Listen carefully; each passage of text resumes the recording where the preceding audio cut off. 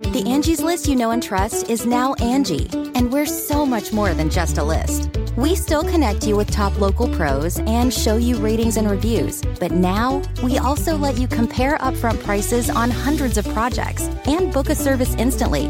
We can even handle the rest of your project from start to finish. So remember, Angie's List is now Angie, and we're here to get your job done right. Get started at Angie.com. That's ANGI, or download the app today. Welcome to the Tech Meme Ride Home for Wednesday, February 5th, 2020. I'm Brian McCullough. Today, Spotify officially buys The Ringer. We have the official Disney Plus subscriber numbers. Jeff Weiner is officially stepping down as LinkedIn CEO. A Rockstar Games co-founder is apparently leaving that company. And what languages do most developers say they want to learn next? Here's what you missed today in the world of tech. Well, I guess I know now why there hasn't been a Rewatchables podcast in a while. Spotify is officially buying The Ringer, the podcast-centric media company run by Bill Simmons. Simmons is staying on board, and all of the 90 Ringer employees will be hired by Spotify. And it seems like Spotify will continue to keep the Ringer website running, even though clearly they're in this for the podcasts. Quote, "The companies didn't disclose a sale price. The deal is supposed to close in the first quarter of 2020. With The Ringer, we're basically getting the new ESPN," Spotify CEO Daniel Ek told Recode in an interview after the deal was announced. "What Simmons has accomplished in just a few short years, it's nothing short of extraordinary. It's not just his own podcast, but his whole network that he's doing really well. He's a talent magnet," end quote. Aside from the continuation of the website, what everybody is asking is, does this mean the podcasts will eventually go behind a paywall? Well, here's what Peter Kafka tweeted this morning, quote, "It would be very surprising if Spotify moved popular podcasts it bought away from Apple, etc. Would make them much less valuable. Also, that's not what they have done with other podcast companies they bought. Could Ringer do new Spotify exclusive podcasts? Sure. Some marketing benefit for Spotify there, but they also benefit from owning popular things you can hear anywhere.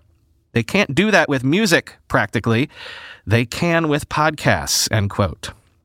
Yeah, we always thought that the long-term play for Spotify was to own the music artists by essentially eventually becoming their own record label. But seemingly, it's easier to own the best podcast artists, as the folks at The Ringer definitely are.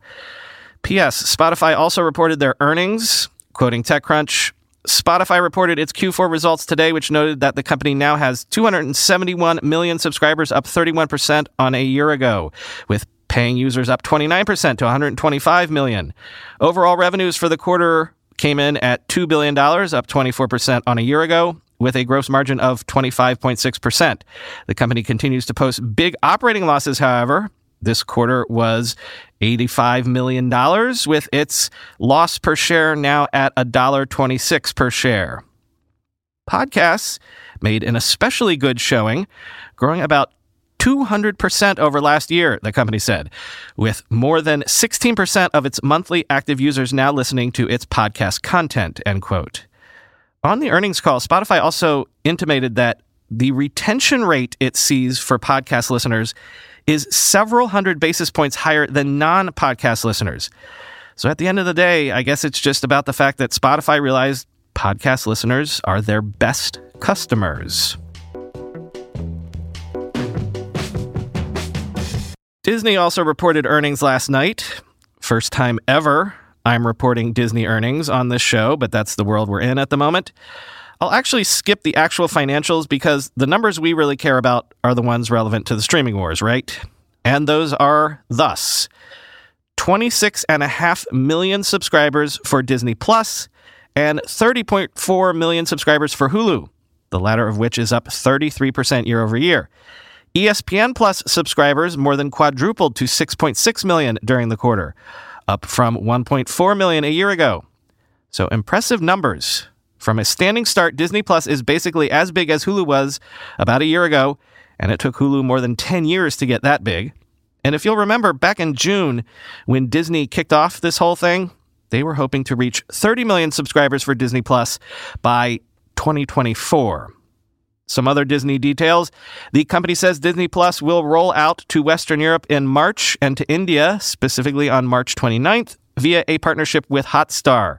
Disney also plans to launch Hulu internationally as soon as 2021.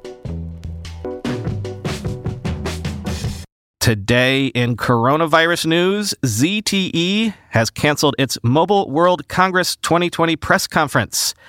LG Electronics says it is withdrawing from exhibiting and participating in the expo entirely, quoting The Verge. Mobile World Congress, a smartphone-centric conference, is held annually every February in Barcelona, and it's a primary destination for Asian consumer electronics manufacturers to showcase new phones and other tech on a world stage. The conference's organizers, trade group GSMA, said the 2020 show will proceed as planned and said just earlier this morning that there has been, quote, minimal impact on the event thus far due to the coronavirus outbreak. Yet GSMA has also issued a number of measures to try to mitigate risk, including a no handshake policy at the show and more aggressive hygiene measures around speaker microphones and demo booths, end quote. Mobile World Congress, by the way, the sort of CES just for mobile gadgetry, is slated to begin February 24. Sources are claiming that the owner of the New York Stock Exchange, company known as Intercontinental Exchange, also known as ICE, has made a takeover offer for eBay that would value eBay at more than $30 billion, quoting the Wall Street Journal. ICE issued a statement late Tuesday confirming its interest in a deal after the Wall Street Journal reported on it earlier in the day, and the company's shares sank. ICE is primarily interested in owning eBay's core marketplace business, the People said, and not its classified unit, which eBay has been considering selling. The classified unit could fetch about $10 billion in a sale, people familiar with the matter have said. ICE may see an opening to apply its technology expertise, connecting buyers and sellers to eBay's core e-commerce site, covering everything from electronics to collectibles, end quote. And sources are saying that Instagram ended up generating around $20 billion in advertising revenue in 2019, a figure which, if true, would represent more than a quarter of Facebook's overall revenue, quoting Bloomberg. Instagram has become increasingly central to Facebook's future, with users and advertisers flocking to the app, even as sales growth slows at the main social network. Still, Facebook doesn't disclose revenue for Instagram separately in earnings reports, instead preferring to highlight the integration of its properties, branding them as a family of apps. The team in charge of direct messaging on Instagram, for example, now reports to the Facebook Messenger team, and the company is changing Instagram's branding to Instagram from Facebook. Instagram has more than 1 billion users, a figure Facebook hasn't updated since 2018, end quote. Reminder that Facebook purchased Instagram for $1 billion. $1 billion. Hard not to mint that officially as the greatest acquisition of all time. Certainly the greatest in the internet era.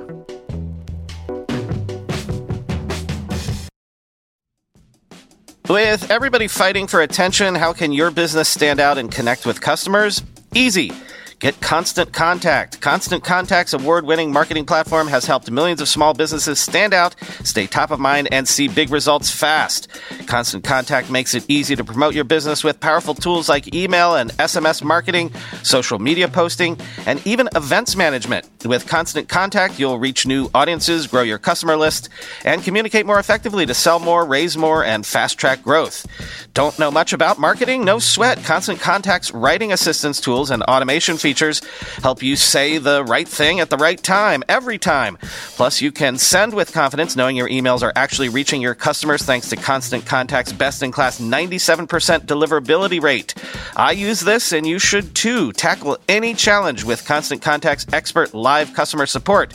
Plus, everything's backed by their 30-day money-back guarantee, so get going and start growing your business today with a free trial at ConstantContact.com. Just go to ConstantContact.com right now. Constant Contact, helping the small stand tall. ConstantContact.com.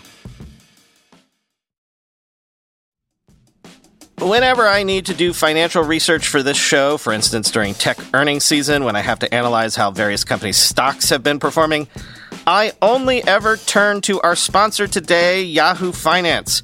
For more than 25 years, Yahoo Finance has been the brand behind every great investor. Whether you're a seasoned investor or are looking for that extra guidance, Yahoo Finance gives you all the tools and data you need in one place. They are the #1 finance destination, producing a holistic look at the financial news cycle, including breaking news, original editorial perspectives, analyst ratings, independent research, customizable charts, and so much more. Securely link your brokerage accounts for a unified view of your wealth, including 401k and other investments. A comprehensive perspective is what sets apart great investors, and it's how Yahoo Finance ensures you have the insights to look at your wealth in its entirety. With a community of over 90 million users each month, their real strength is helping you on your way to financial success. For comprehensive financial news and analysis, visit the brand behind every great investor, yahoofinance.com, the #1 financial destination, yahoofinance.com. That's yahoofinance.com. LinkedIn says Chief Executive Officer Jeff Weiner is stepping down in June after 11 years in the role of CEO. Weiner oversaw not only LinkedIn's IPO, but also its blockbuster sale to Microsoft during that period. Weiner will become executive chairman of LinkedIn and will be replaced by Senior Vice President of Product Ryan Roslansky. Quoting Wired, "It's all very ordered." Asked how he planned to alter Weiner's vision of the company, Roslansky said that actually he was fully on board with Weiner's vision. Quote, "I didn't take this role to change the company. I took it because I couldn't believe more in what we're doing," Roslansky told Wired. Weiner, for his part, somehow explained his departure as the result of too much love for his current job. Quote, "It just felt like the right time. I had always thought to myself that I'd be in the role for as long as I was happy. And then I realized I love this place so much. And our sense of purpose, our vision has become so inextricably linked with my own sense of purpose," he said, end quote. So let me try this dad joke on for you. I guess I can think of 2 people that need to update their LinkedIn profiles.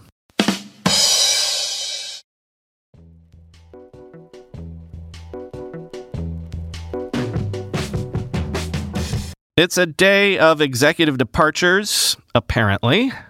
Huge news in the gaming world. Rockstar Games says co-founder Dan Houser is leaving the company in March. He had been taking a bit of a sabbatical over the last year, but this is huge news because Houser had a hand in almost every one of Rockstar's biggest games, quoting TechCrunch. Rockstar Games was founded in 1998, and Dan Houser contributed prominently to the company's successful franchises, including Grand Theft Auto, Max Payne, Red Dead Redemption, and more. Take-Two Interactive is the holding company for Rockstar Games, and it hasn't officially announced the departure yet, end quote. Yeah, the news actually came out in an SEC document, which is a little odd. I'm waiting to see more reporting on that. Hearing some things. If I were running a gaming ride home, this would have been the lead story of the day, hands down. Gaming ride home. Watch this space because we're going to have some news for you on that front later this month. Knowing how many of you out there are developers, I like to try to gather stories like these when I see them so that you all can keep abreast of the latest trends. HackerRank surveyed more than 116,000 developers across 162 countries and found that Go and Python are the top programming languages that developers are planning on learning next, quoting ZDNet. Google-created Go isn't in the top 10 list of the most widely known programming languages, but it does come top for languages that developers are keen to learn. Some 36% are eyeing Go as their next language, followed by 28% who nominate Python as the next target. Other languages high on the learning priority list include Kotlin, which is popular among Android app developers, the Microsoft-created JavaScript superset language TypeScript, and R, a popular language among data scientists. The remaining top 10 desired languages are Scala, Swift, Rust, Ruby, and JavaScript, end quote. Some local news here. The New York Police Department is replacing officers' handwritten patrol memo books which officers have been carrying around on their beats since the 1800s. The memo books are being replaced with an iPhone app beginning February 17th, quoting the New York Times. The department is retiring handwritten memo books by February 17th in a transition to a digital version, an app on officers' department-issued iPhones. Instead of making entries by hand, whether with flowery script from an ink-dipped pen in Victorian-era New York or ballpoints today, officers will type in their notes, which the app will send to a department database. The transition represents a major shift in the way the department regards this daily record-keeping by more than 30,000 of its uniformed members, and it will vastly revamp how the department can access memo book information. In addition to the book's historical importance, entries can become important legal documents. Department officials say the transition will help eliminate possible abuses, such as faking entries and having to sort through indecipherable handwriting. After arrests, officers have long turned over relevant entries on crime scenes and on statements made by suspects or witnesses, for example, to prosecutors, and were expected to bring their books to court if they were called to testify. The memo books largely stayed with the officers, who were required to safeguard them even after retirement, since the books could be subpoenaed as evidence in future criminal, civil, and departmental trials. It's basically our Bible, said Officer Ramses Cruz, who joined a platoon of officers writing down patrol assignments in oversized black leather binders at a recent afternoon roll call at the 90th Precinct Station in Williamsburg, Brooklyn, end quote. Finally today, Guy Kawasaki has a new podcast out called Guy Kawasaki's Remarkable People. Worth checking out, I think. On today's episode, Guy had Steve Wozniak on.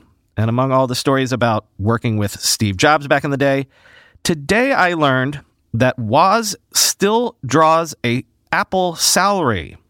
Did you all know that? Was that widely known? I just missed it. Pretty fun fact, right? Quoting CNET. Woz said he's still an Apple employee and is the only person who's received a paycheck from the company each week since its start. Still, after money is taken out for savings, he says he gets no more than around $50 a week in his bank account after taxes. It's small, but it's out of loyalty, because what could I do that's more important in my life, he said. Nobody's gonna fire me, and I really do have strong feelings always for Apple, end quote. Man, 10 segments today. I don't know what's been going on lately. The average, I think, is usually between 5 and 7 segments, but every time I looked up today, there was just something else that I either had to or really wanted to talk about. So here we are. By the way, I should probably explain the show's title today. Last night, someone tweeted at me asking me, quote, "Can you record one episode of the Tech Meme Ride Home without saying, 'it turns out,' please?" Which, okay, do I say that all the time? I mean, I might. I'm not aware of it. And I do know that, some people find my voice annoying or my speaking cadence annoying, and I myself am annoyed by my inability to pronounce names consistently. But do I really say that overly much? I mean, that seems to me like a phrase that would come up often, but also quite organically. Then I looked up the Twitter account that contacted me about this and saw it had 0 followers and only 2 lifetime tweets. The other tweet was to Blizzard, asking why it's necessary to restart a game client every time you make a friend request. And the other was to me, telling me that I say "it turns out" a lot. So I don't know. I was feeling a little cheeky this afternoon, and that's the name. Who only uses Twitter twice? And one of those times is to complain to a podcaster about a phrase. Whoever tweeted that, I've got nothing but love for you because you're a listener. And congratulations. You got your wish, because now every time I find myself about to say that, you can imagine that alarm bells will be going off in my head. Talk to you tomorrow.